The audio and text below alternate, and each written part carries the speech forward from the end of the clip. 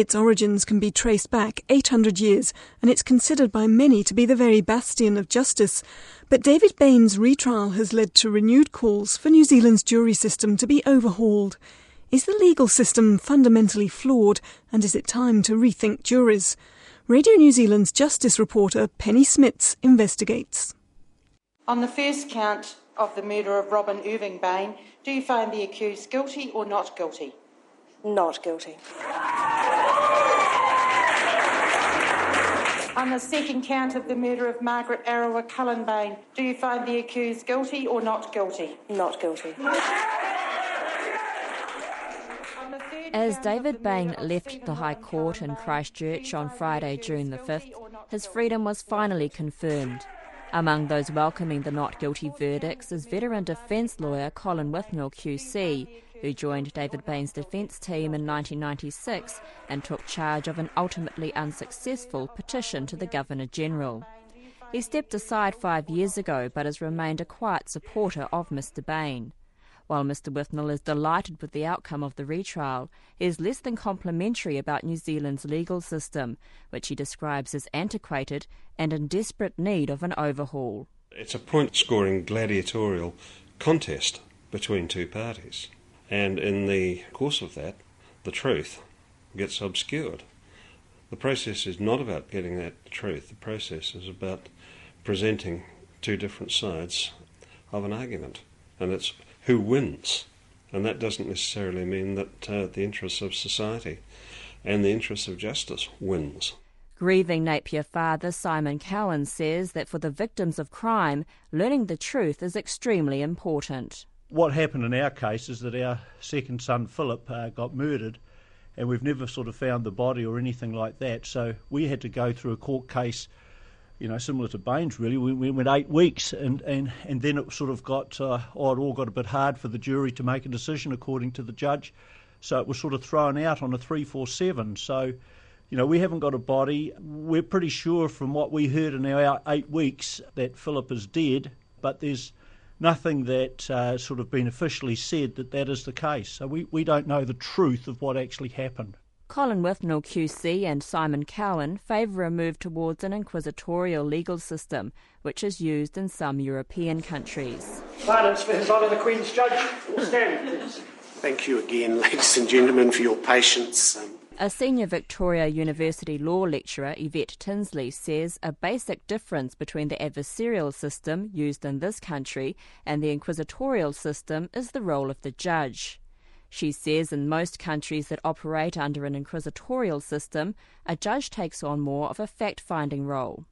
They may, for example, receive a dossier of evidence prepared by the prosecution or police, and on that basis decide which witnesses to call. Dr Tinsley says with an inquisitorial system, lawyers play a much less central role. The classic way of defining the difference between adversarial and inquisitorial is to say inquisitorial systems look for truth, adversarial systems look for proof. That's a rather simplistic way of putting it because, of course, both systems are looking for truth. But it just really is a reflection of the fact that what we're saying is the adversarial system uses the contest kind of model to say if we allow each side to put forward the evidence, then the truth will emerge through that way, rather than having one person decide what's the truth. The Justice Minister, Simon Power, has already asked officials to have a fundamental look at whether or not the criminal justice system is working. At the moment, anyone who is charged with an offence that carries a prison term of 3 months or more can elect to go to a jury trial, but Mr Power wants this threshold to be raised to the risk of 3 years imprisonment. Last year there were more than 1,600 jury trials, and Simon Power believes his proposed changes would knock out about 1,000 of those. But some in the legal fraternity, including Auckland barrister Steve Bonner, fear the minister is too focused on saving money. My experience is that there aren't a huge number of cases in that gap between the 3-month and 3-year penalty, which are always taken to jury trial. I think that, people make those decisions for various reasons. If the limit is raised to 3 years, there are some relatively significant offences which you will no longer have the right to defend by way of a jury trial. Now, that's a decision that the community is going to have to make, isn't it? Do we sacrifice justice at the altar of efficiency is the real question, I suppose. The average wait for a district court jury trial is 12 months, and the Ministry of Justice says at the end of last year 6 people had been remanded in prison for more than 2 years before their case got to trial. Minister Simon Power believes that justice delayed is justice denied. I don't think that the recent publicity around the odd high-profile trial should drive policy. And that's why well before the verdicts in, for example, the Bain trial came to light, work was underway in this area. But the simple point is this, I guess. Reform is coming in this area, and it has been long overdue, and that means that we are going to have some discussions about the way trials and the criminal justice system engage with the public. I think those conversations are long overdue. However, Mr Power says none of his proposed reforms will involve making any major changes towards an inquisitorial-style legal system. That would be a massive change to the way we carry out our more complex criminal justice procedures. For example, a judge alone in an inquisitorial system is the individual who gathers the facts and evidence, which would be a complete change to where we are now. Having said that, there are some issues which I'm quite interested in pursuing. One would be the use of the inquisitorial system around sex offending, for example, and whether having a judge making inquiries without the adversarial approach for those who have been victims of sexual offending wouldn't be a bad idea, I don't believe, and I've asked the Law Commission to have a bit of a look at that. I am intending to, if I get permission, head away early next year to have a look at the inquisitorial system in practice in another jurisdiction, but I don't have any plans to massively overhaul the adversarial system which is currently in place in New Zealand.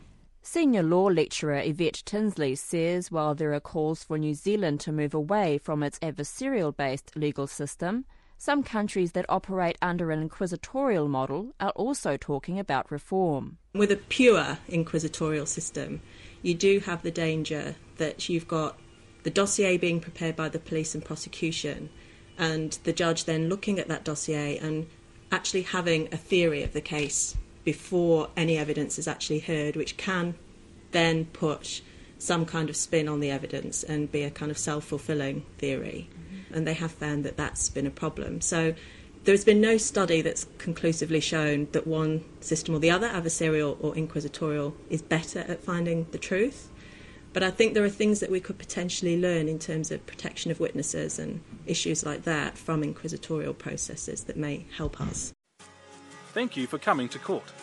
Today, you are carrying out one of your most important social responsibilities, taking part as a juror in New Zealand's justice system. This Ministry of Justice DVD is played to balloted jurors, explaining the impanelling process. Last year, 16% of the more than 352,000 people summoned for jury service answered the call.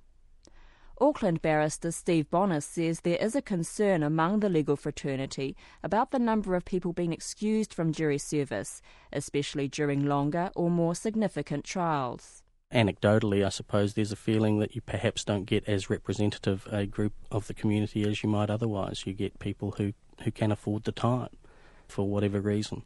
From early next year, potential jurors will be allowed to defer their jury service to another specified date in the next 12 months. The Ministry of Justice also plans to increase jury districts from 30 kilometres to 45 kilometres from the courthouse and therefore increase the pool from which jurors are selected. It's hoped these moves will mean a much greater range of the community will be available for jury service. But the Justice Minister Simon Power says it's an area that may warrant further investigation. The availability of people for jury service is something that warrants a bit of attention.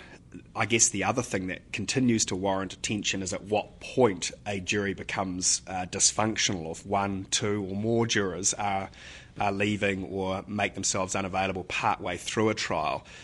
Certainly interested in having a bit of a look at that as well. To be a juror, you have to have a good understanding of English. If you think you'll have any problems understanding the trial... The most significant research on juries in New Zealand was conducted for the Law Commission in the late 90s. Of the 48 trials studied, researchers discovered that in 7 of them, a juror or jurors couldn't understand the evidence because they had problems comprehending English. However, Law Commissioner Warren Young says the research led to a number of significant reforms, and juries now function much better than they used to. The jury system is an important part of the criminal justice process in jurisdictions like ours.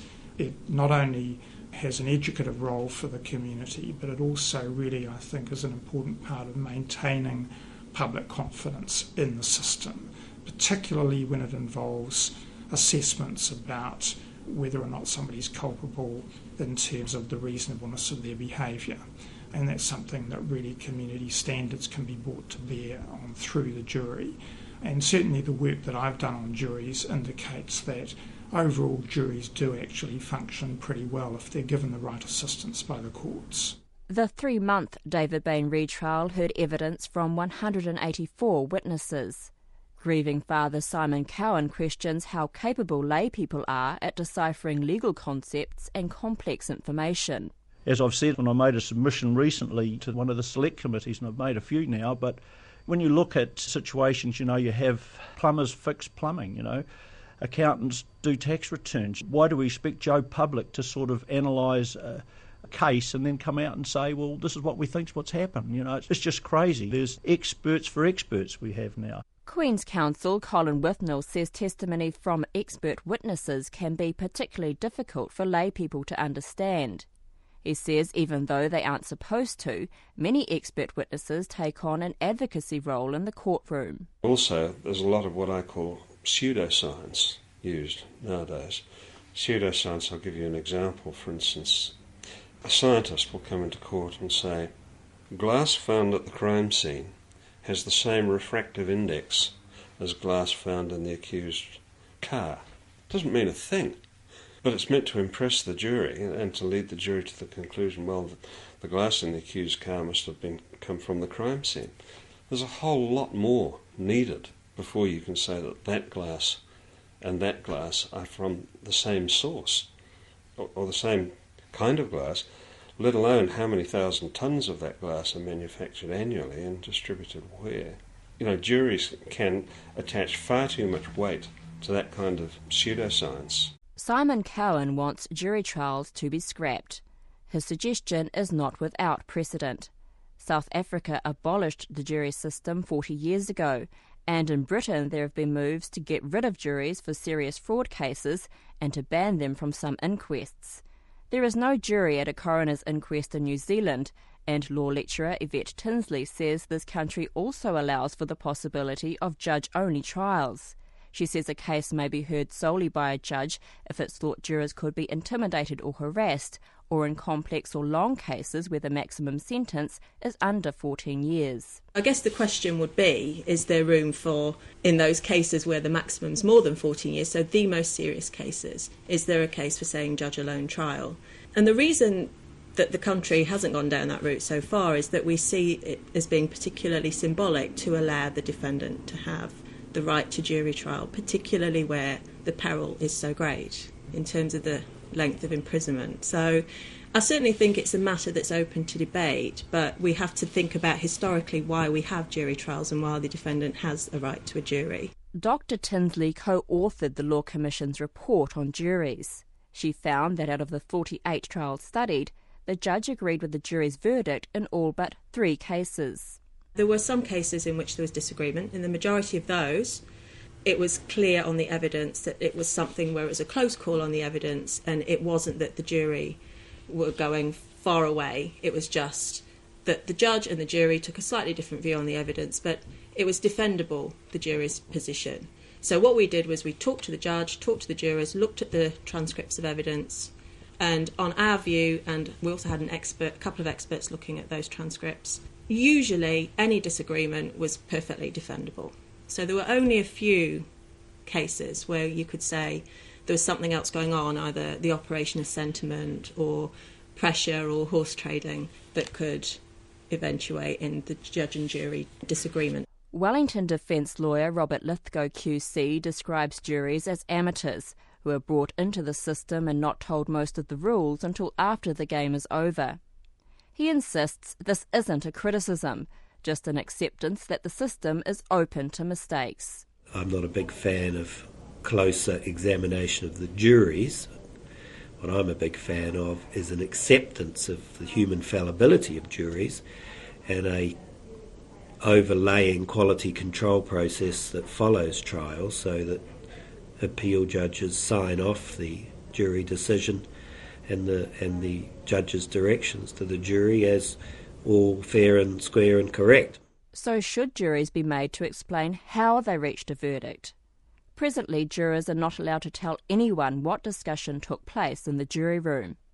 Colin Withnell QC believes more research should be done into jury deliberations. We shroud the jury's deliberations and reasons in secrecy, and sometimes we get feedback through diffuse sources after a trial, because jurors will tell people and it comes back to you, and it's pretty horrifying, some of the things you hear.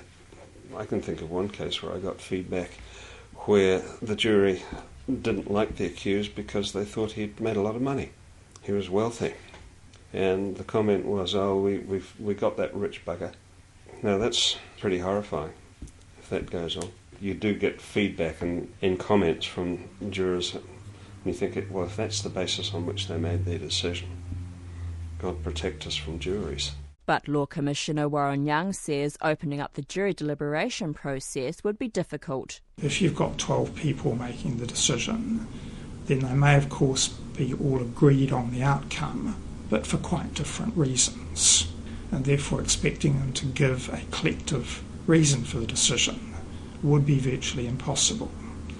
And I think therefore if we think that we should retain the jury system, we probably have to accept that it does mean that the basis for their decision is likely to remain non-transparent. If we required that jurors were unanimous as to the basis upon which they were reaching their verdict, we might often never get a verdict. A new amendment that has come into force this week changes the requirement for unanimous jury verdicts. The change allows for 11-1 majority verdicts where deliberations have lasted for at least 4 hours, or when one or more jurors have been excused, a 10-1 or 9-1 vote will be allowed. It follows a recommendation from the Law Commission, which found in the year 2000, 13% of cases heard at the High Court resulted in a hung jury on one or more of the charges being heard.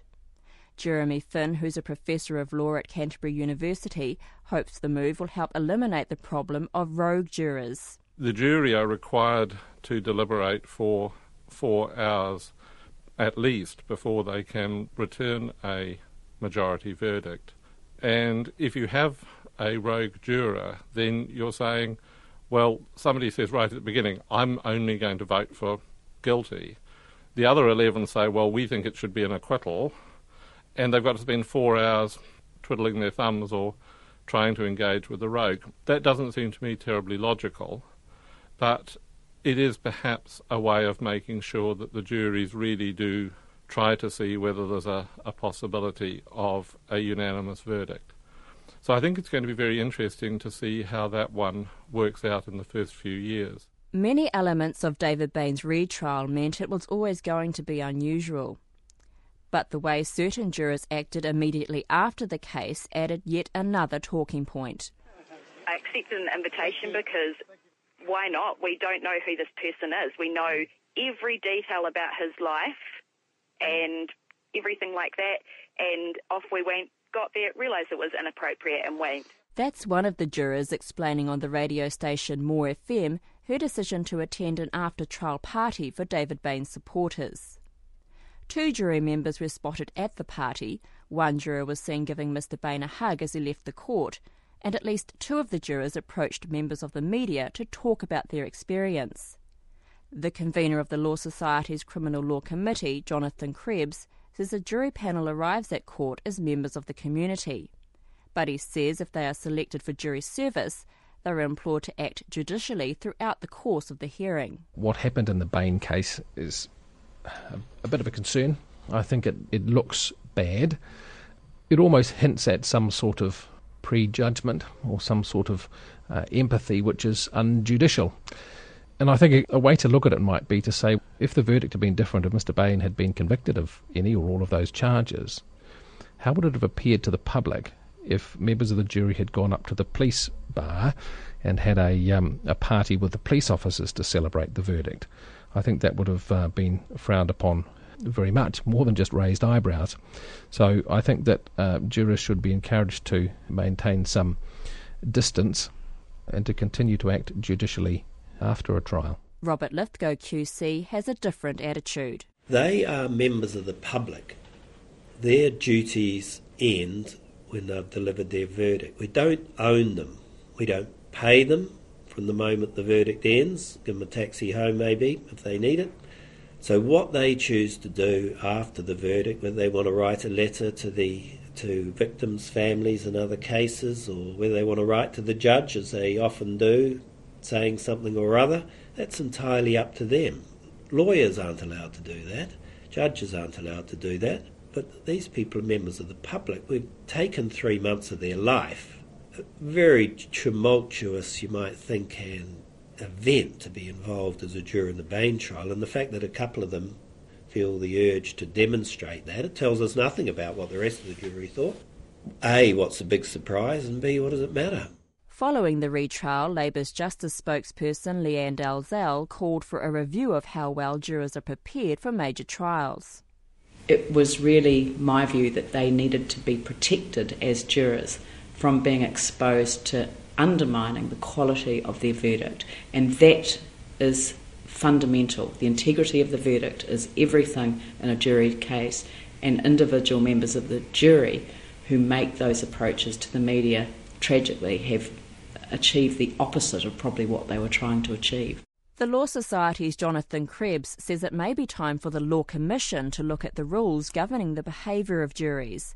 But Law Commissioner Warren Young says it would be hard to develop rules to combat such behaviour, and the Commission has no plans to investigate. And the Justice Minister Simon Power seems relatively comfortable with the guidance presently provided to jury members regarding conduct. He says while some of the Bain jurors' actions were unwise, they weren't illegal.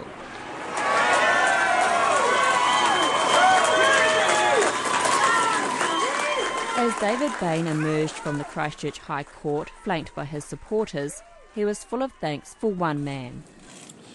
All I can say is that without Joe and his solid strength, without the love of the people that have supported me since day one, I wouldn't have made it through this far. But Joe, he's been there through everything for me.